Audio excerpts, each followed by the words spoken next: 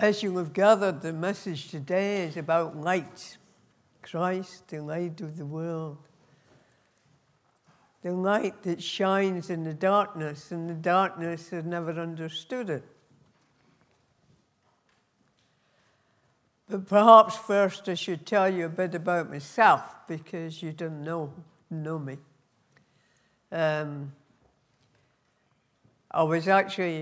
I actually come from Dundee initially, and I support the Dark Blues, unfortunately. I lived in, when we were married, I lived in Australia for a couple of years, Tanzania for a couple of years, and then lived in Wales for a very long time. So the kids, or at least the girls, were born in Wales. So my life as a Christian began in Wales. And I was eventually ordained and became an elder and later a minister in the Presbyterian Church of Wales.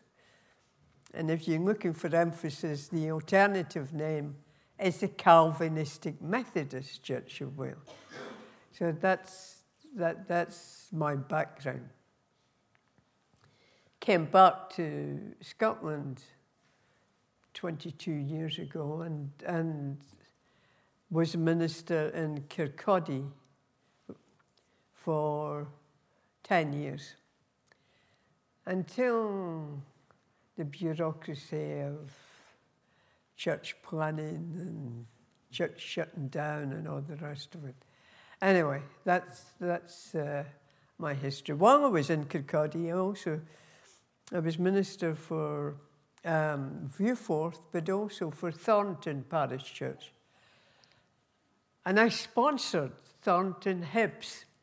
I don't know if you've come across them. They have played in this area occasionally in cup matches and things.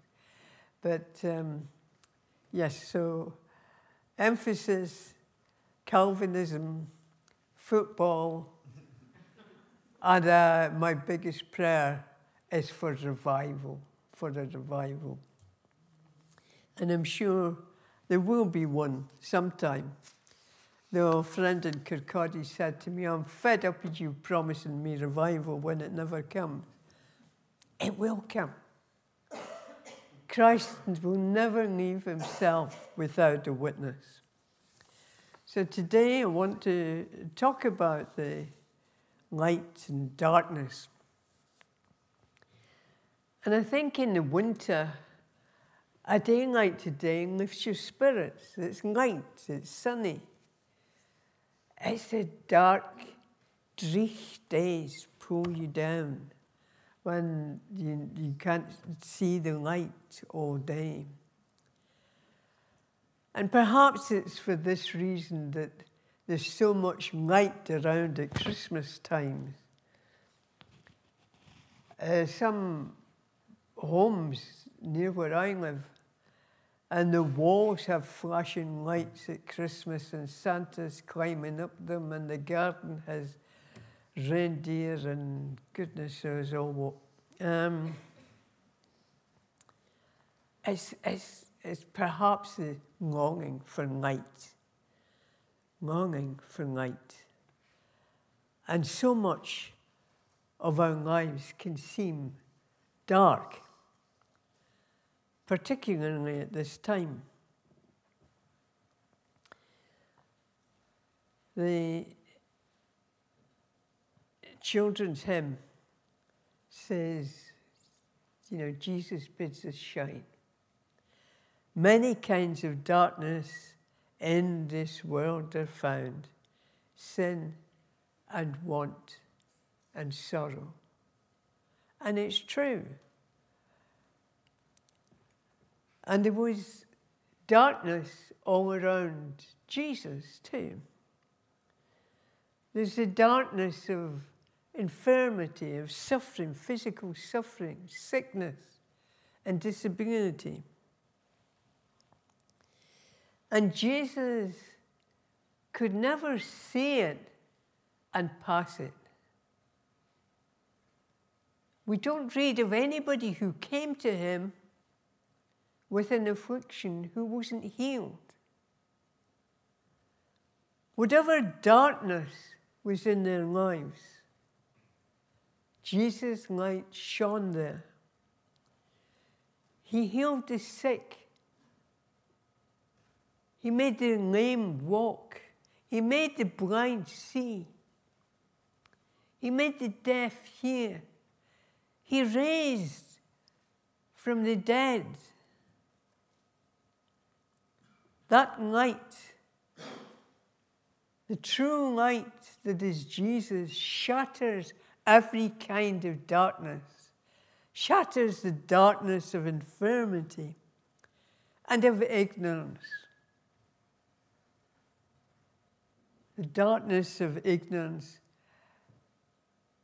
In Jesus' time and in where Jesus placed, the ignorance he often came across was from the people who should be most informed, most educated, the leaders of the people. But they would not see this light. They refused to see the light. And Jesus described them as blind guides. Jesus encountered this ignorance,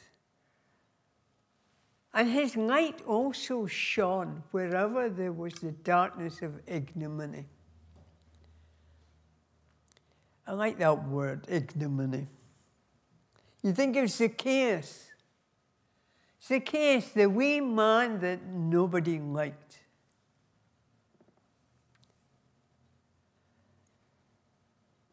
He says, grabbed the money.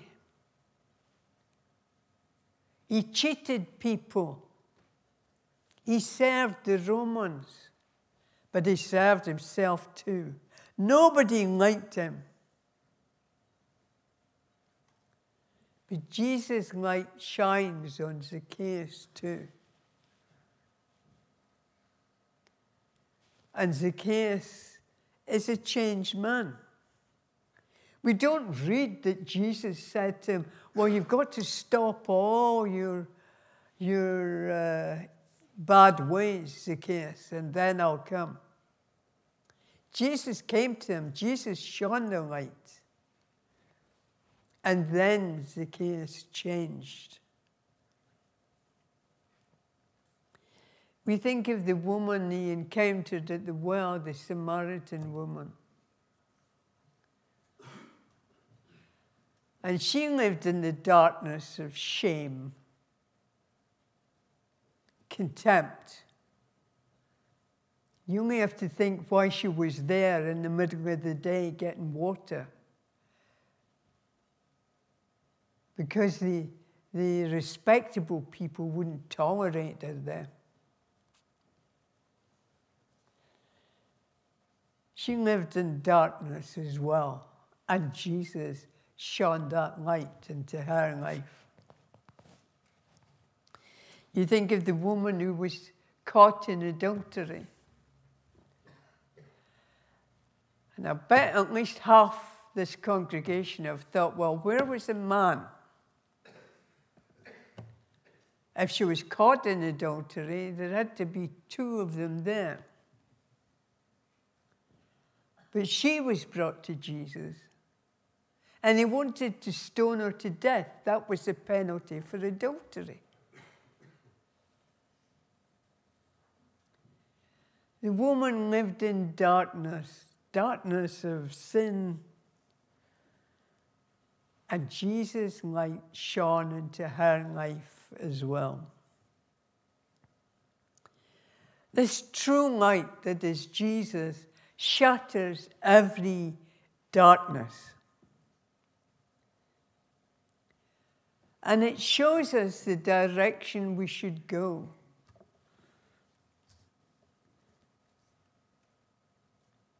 In Psalm 119, we read, your word is a lamp to my feet, a light on my path. The light shines so we can see where we should go. There's one of the pieces in Pilgrim's Progress where Evangelist is pointing Pilgrim on his way. And he said to him, "Do you see that wicket gate? Head for it." "No, can't see it." "Well, do you see the light that's there? Just a tiny light you can see. Follow that and you'll be saved." We need light to give us direction. I don't know if you've ever walked on the Nevadas. Anybody ever been to, gosh, it's my age, I've forgotten the name. Madeira, yeah. Yeah, have you walked on the Nevadas? Yeah. They're great for walking.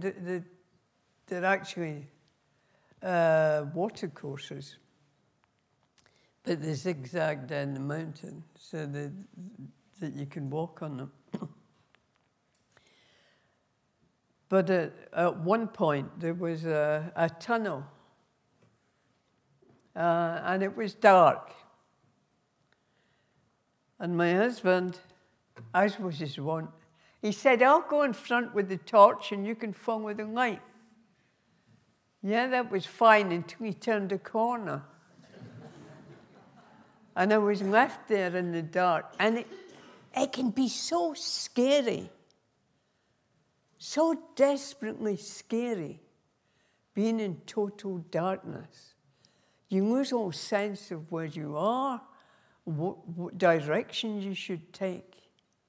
And we need Christ to give direction, the light of Christ that gives us direction. This light shatters every darkness we can suffer. And it gives us direction through life. But so many people prefer the darkness. Some people prefer the darkness. This darkness that can't be overcome. Light has come into the world, but men love darkness instead of light because their deeds were evil. Sometimes, admittedly, light is a bit too much. I recently had cataracts done. And suddenly, whoa, everything's very bright. Except the dust all over the house that I never saw before. And perhaps in many ways, we could be a bit like that in our life. The things we wouldn't want the light to shine into. Things that we prefer to be left alone. When Jesus said these words about people preferring the darkness, they're also the words that start with "God, for God so loved the world." The words to Nicodemus. And Nicodemus has come to Jesus at night. It's dark. Why did he come at night? The tale goes in one Scottish chapel minister said, "Why did Nicodemus come at night?" And a voice from the gallery said he couldn't wait till morning. Maybe, but isn't it more likely that he didn't want anybody to see him. He was a bit ashamed of coming to Jesus and asking for Jesus' light on his situation. There was fear. Fear because the powerful, the authorities, the Pharisees and the Sadducees and the scribes didn't like Jesus. They didn't want people to follow Jesus. And it may have been that they were afraid that the Romans would come and attack if there was a lot of excitement around Jesus. But it may just be that they didn't want their particular darkness disturbed. They thought they had the key to leading the people of God. And Jesus came into that world and he questioned everything. And everything was likely to change if people followed him.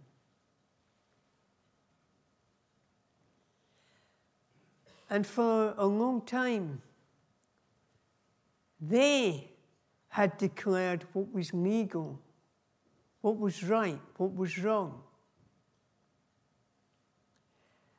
They had imposed so many restrictions on people's lives. And when Jesus came and disturbed all this, threatened to shatter the darkness, they were afraid. And they didn't want it. And they refused to see the light. You think if you living in Palestine at the time of Jesus, and think how wonderful it is. You see him take a few bread rolls and fish and bless them and feed thousands. You see him take a man who's been blind since he was born and make him see. It's marvelous. It's wonderful. You see these things, and how we wish we could have been there, could have seen Jesus, could have seen these things.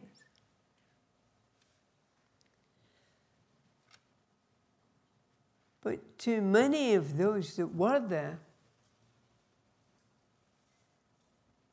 this was the work of the devil. They saw these things and they said it was the work of the devil. The darkness of ignorance and power and contempt for people and arrogance, and they refused to see the light.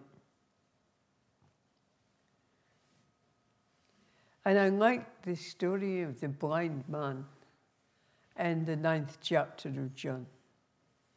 When all these learned authorities are saying to him, this man's a sinner. How can he be from God? And the blind man says, one thing I know, one thing. I don't know all your theology. I'm not learned. I don't know anything except this one thing. I used to be blind, and now I can see. And perhaps that's the one thing we all need to know. There's so much darkness around us. Darkness of suffering and fear. And what Eric was praying about, the poverty. Poverty of opportunity, the fear of people who don't know how to feed their children or clothe them. There's so much darkness around. We need to hang on to that one thing. I used to be blind, but now I see.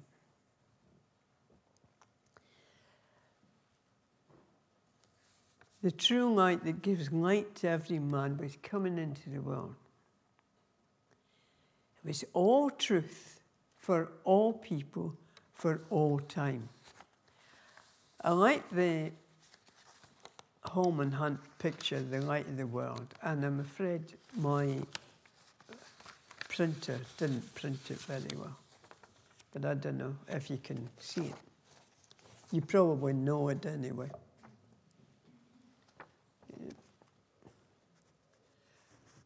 I don't know what's wrong with that printer, but it needs a talking to. The important thing about this picture is here is Jesus, the light of the world. And he's at a door. And he wants to bring the light inside that door. But the door doesn't have a handle on the outside. And it obviously hasn't been opened in a very long time. Behold, I stand at the door and knock. Jesus, the light of the world, wishing to come in. The true light that gives light to every man. In Matthew, the 5th chapter, you are the light of the world. A city on a hill cannot be hidden. Neither do people light a lamp and put it under a bowl. Instead, they put it on its stand, and it gives light to everyone in the house. In the same way, let your light shine before men, that they may see your good deeds and praise your Father in heaven. We need the light to see, and we need to be the light, that we would see others and enable them to see.